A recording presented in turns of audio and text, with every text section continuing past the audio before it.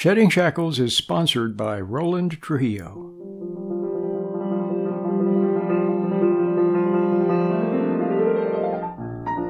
Welcome to Shedding Shackles. Today's topic is the Eureka Moment. And now, here's your Shedding Shackles host, Roland Trujillo.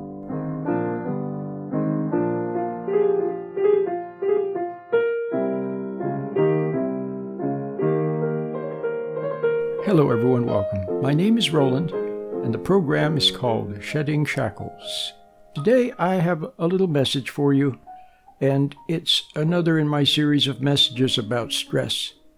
What I'm trying to do here on this radio program, and what I've been doing now for the past over 30 years on the radio, and in my books, and my YouTube lectures, what I'm trying to do is simply to awaken you to see for yourself. And when you see for yourself, what are you seeing in? You're seeing in the light of truth. Has nothing to do with facts and formulas and proofs and anything else. It's just pure seeing. You just see and you know that it's true, and you sigh a sigh of relief, and you receive it with joy. It's such a joy. It's something like the aha moment or the eureka moment, or it's kind of like getting a joke. You know, when somebody tells you a little joke or a little riddle, and then you don't get it, and then all of a sudden, oh, I get it. Well, it's something like that. You just have to see. So when you listen to my program, just listen calmly. Just listen. Let the words go in one ear and out the other. And maybe something that I say will be all of a sudden that little moment of awakening. A little moment of awakening. Awakening to true life. Awakening to truth. Awakening to realize that God has always been there. It's not that he went away. He's always been there. But you have just been apart from him. Now, how did you become apart from him? Well, that'll be something I'll be talking about now in this lecture. But it has to do with being shocked and being converted over to a sensuous life, a devolved life that revolves around the source of the shock. And what you need is the good countershock of truth to awaken you. You know, when Christ was upon the earth for his ministry, his words and even his mere presence was enough to awaken people. Yes, he was shocking, but it was a good shock for those people who loved the truth. And deep down in their hearts, they yearned for it. And there it was. It was in him. And so now, may this little talk be a good, I hate to use the word shock, but maybe it'll be an aha moment for you, or a few aha moments. And you'll begin to wake up and then begin to discover the true life that revolves around your Creator.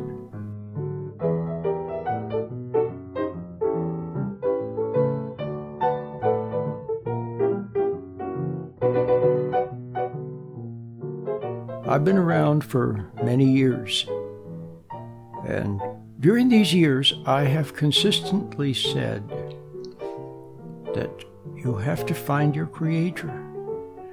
You have to find him and the life that comes from him.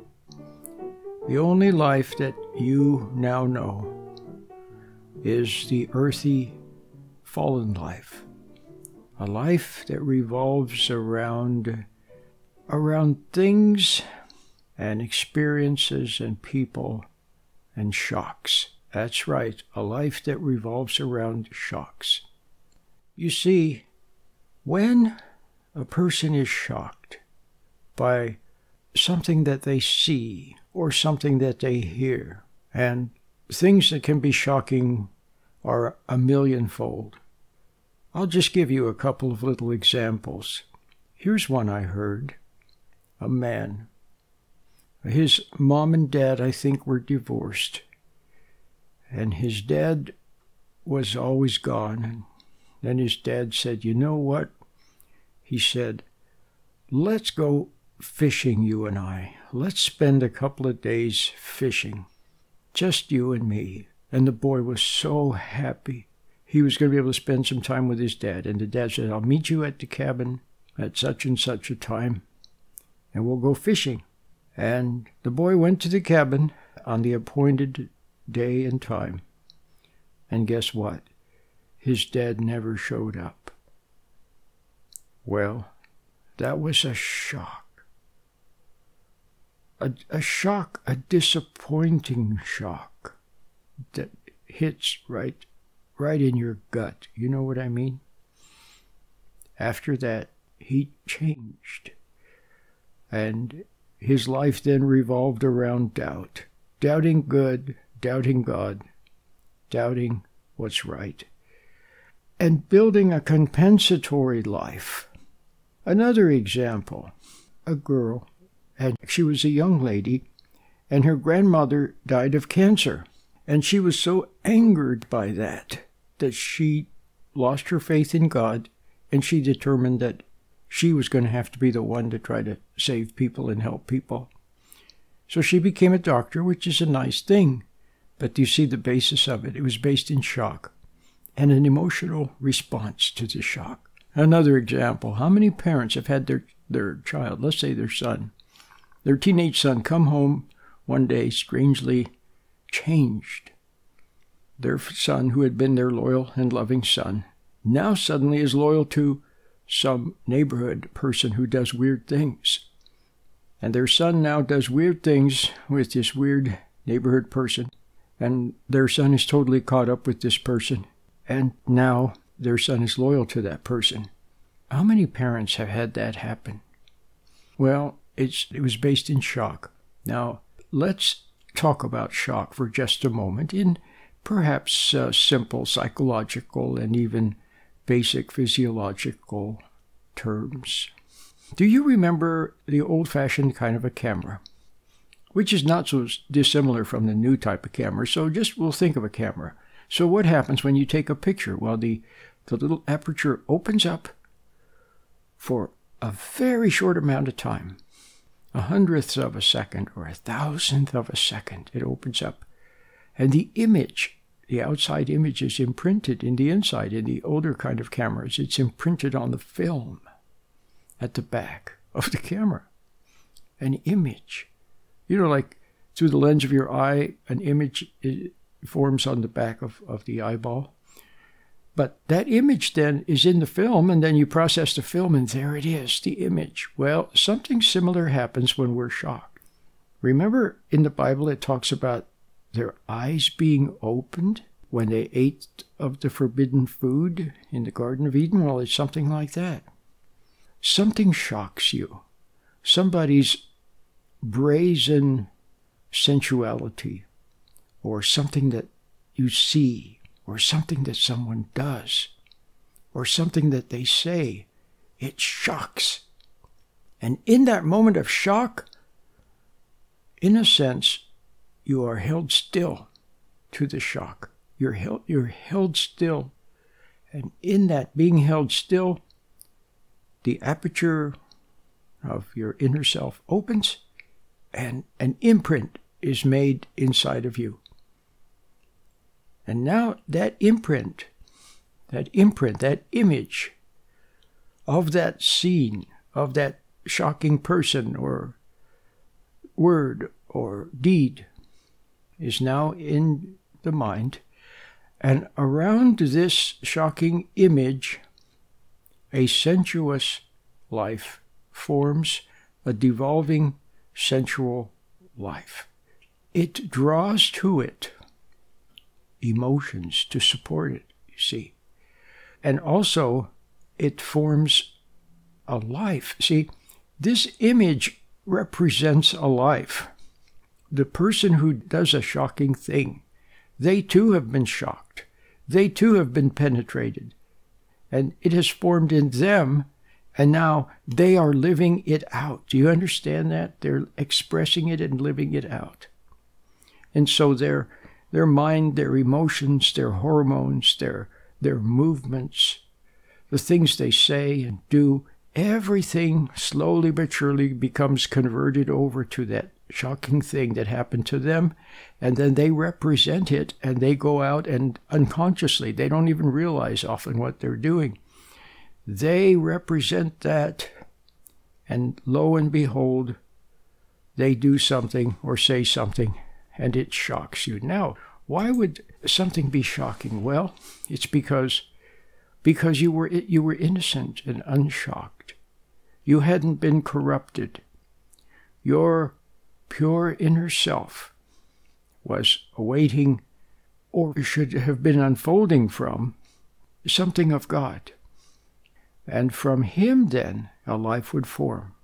That's what your still soul was waiting for. But something went wrong, and instead of that, another imprint. They say that when a baby duck or a baby gosling, whatever it sees, the first big animal-shaped thing that it sees, it is imprinted by, and that becomes its mother, and it follows it around. So normally the little gosling, the first big thing it'll see is its mother, and then it follows its mother around. But if it happens to see a great big, goat or dog, then it'll follow the goat or the dog around. It's imprinted by it. So this imprinting is also related to this image that I was talking about. But now let's talk about being still. Have you ever noticed that when something captures your attention, for a moment you're held still? And have you noticed that when you fixate upon something, you become still? And so becoming temporarily without movement, being held still, that's the moment where you are imprinted by the shocking thing. So I think I've given you some hints about this. So what was it supposed to happen in the very beginning?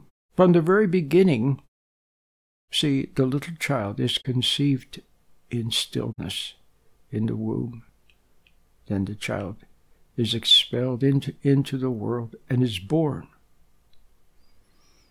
And have you noticed that things are still? The stars are still. But they're not perfectly still because they're moving very fast, aren't they? But to us they appear still. Have you noticed that the very center of a wheel, the very, very, very, very center is still? Have you noticed that if you drop a drop of water into a perfectly smooth pond, when you drop the drop of water in, the center is still, but around it are waves expanding out in concentric circles. So I want you to see that there's stillness and then movement. Now, the true life is conceived in stillness, and it comes from God. And this true life, it says in the Bible, we're made in the image and likeness of God. But you don't see it. God is spirit. And when you are still for Him, what did God say? He said, be still and know that I am God. When you are still for Him, then something of Him can come in, because you want Him to come in. You want to have life from your Creator. You want to have His approval. You want to have His light and His love. And so you are still for Him.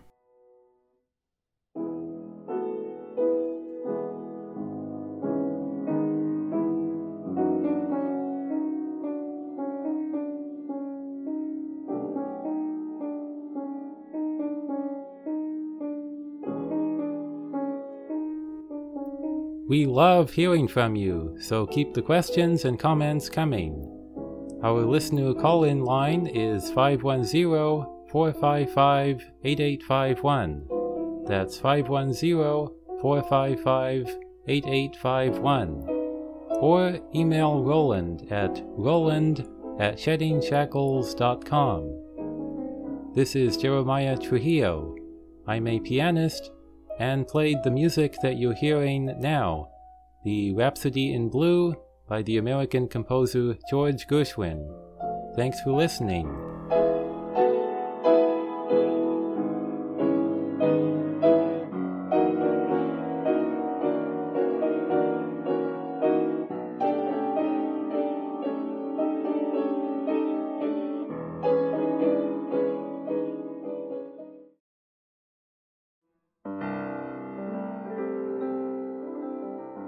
So I want you to see that there's stillness and then movement. Now, the true life is conceived in stillness, and it comes from God. And this true life, it says in the Bible, we're made in the image and likeness of God. But you don't see it. God is spirit. And when you are still for Him, what did God say? He said, be still and know that I am God. When you are still for Him, then something of Him can come in because you want Him to come in. You want to have life from your Creator. You want to have His approval. You want to have His light and His love. And so you are still for Him. But generally speaking, what are we still for?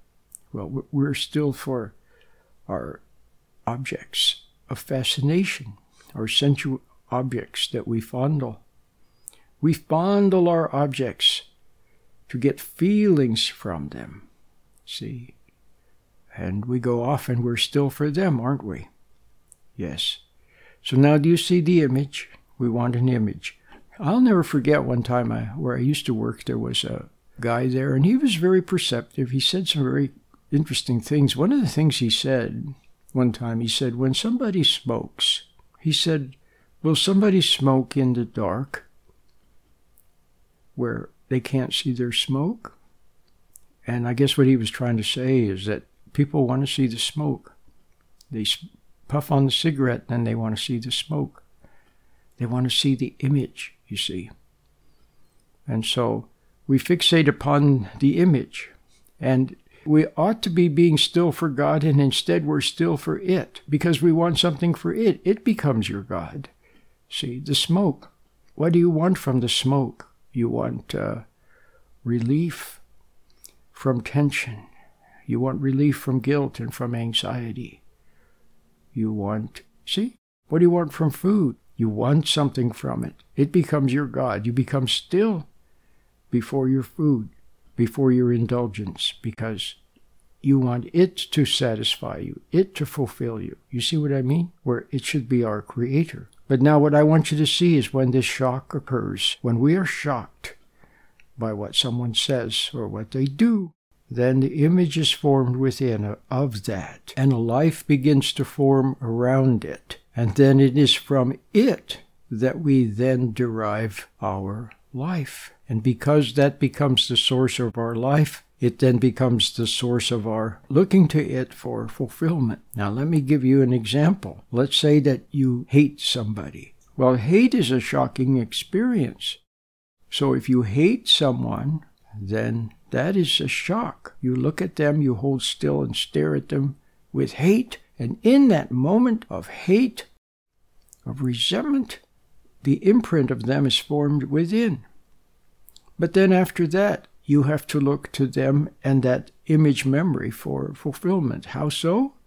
Because now your life revolves around judgment and around hate and around anger. And if you don't have someone or something to judge and to hate and to be angry at, then you feel empty.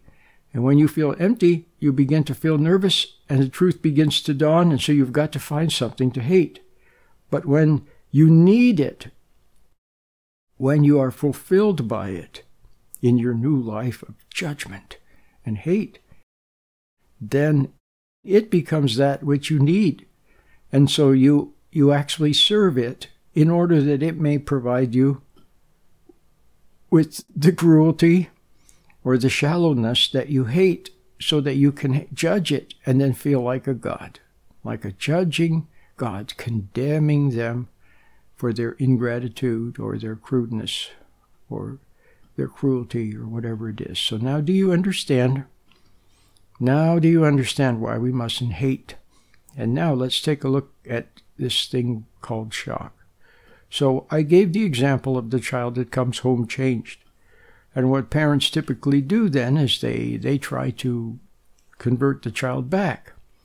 So they give lectures, they become emotional, they rant and rave, they become hysterical. But nothing seems to work. It only seems to harden their child, who is now doing weird things with some weird friend, harden the child in the child's rebellion or the teenager's rebellion. So the parent, the more that they frantically try to change the child, the more hardened the child becomes, and the parent might eventually be converted over to be just like the weird friend of the child. So what is it that we need? We need a counter shock of truth. And the only counter shock that is positively good and powerful enough to change someone, even the most hardened person, is the shock of truth. The truth from God. In other words, not your words, not your emotions, not your cleverness, not your rhetoric, not your bargaining, not your promises, nothing of you, just the plain and simple, unvarnished truth that they awaken to, and seeing the truth within. The truth is more powerful than the lie and more powerful than the shock. And in that instant, when they see the truth, in other words, if it penetrates and they're okay with it, in other words, they don't resent it, and they feel sorrow over what they see, regret over what they see, shocked by the truth of what they see, that they can't duck, they can't deny it, they see it clearly, and in that instant, change for good begins. Do you understand? But any clever technique that you use, any manipulation, any clever music, any clever schemes, any clever questions, any clever testimonials, anything at all that has the hand of man in it, anything like that is not powerful enough. The only thing that you can do of your own, if you try your own cleverness to win the person back who has been converted over to something, the only thing you might do is convert them over to you. Then they'll become a slave of you. Really no better off.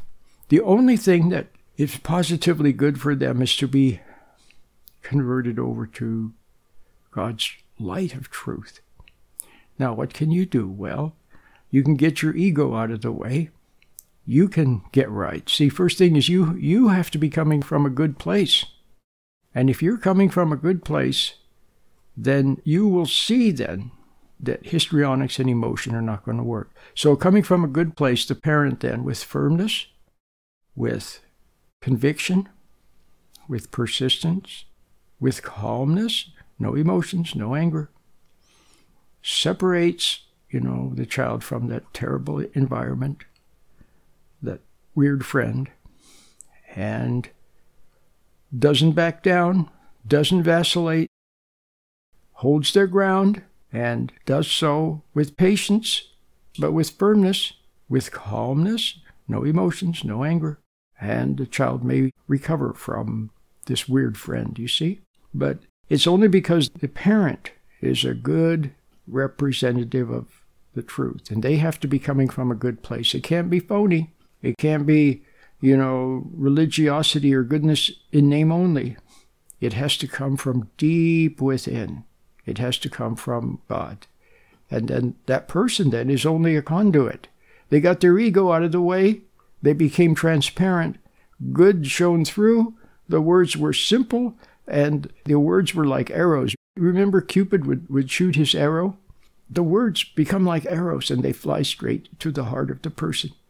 And if they see the truth, and they don't resent it, and they can't duck it, and they know that it's true, change begins in that moment. It's very, very beautiful. So now you understand what shock is. Now you understand why the only cure on earth for such things is God's truth, which comes from Him and leads to Him, to awaken you to see for yourself. And when you see for yourself, what are you seeing in? You're seeing in the light of truth. Has nothing to do with facts and formulas and proofs and anything else. It's just pure seeing. You just see and you know that it's true, and you sigh a sigh of relief, and you receive it with joy.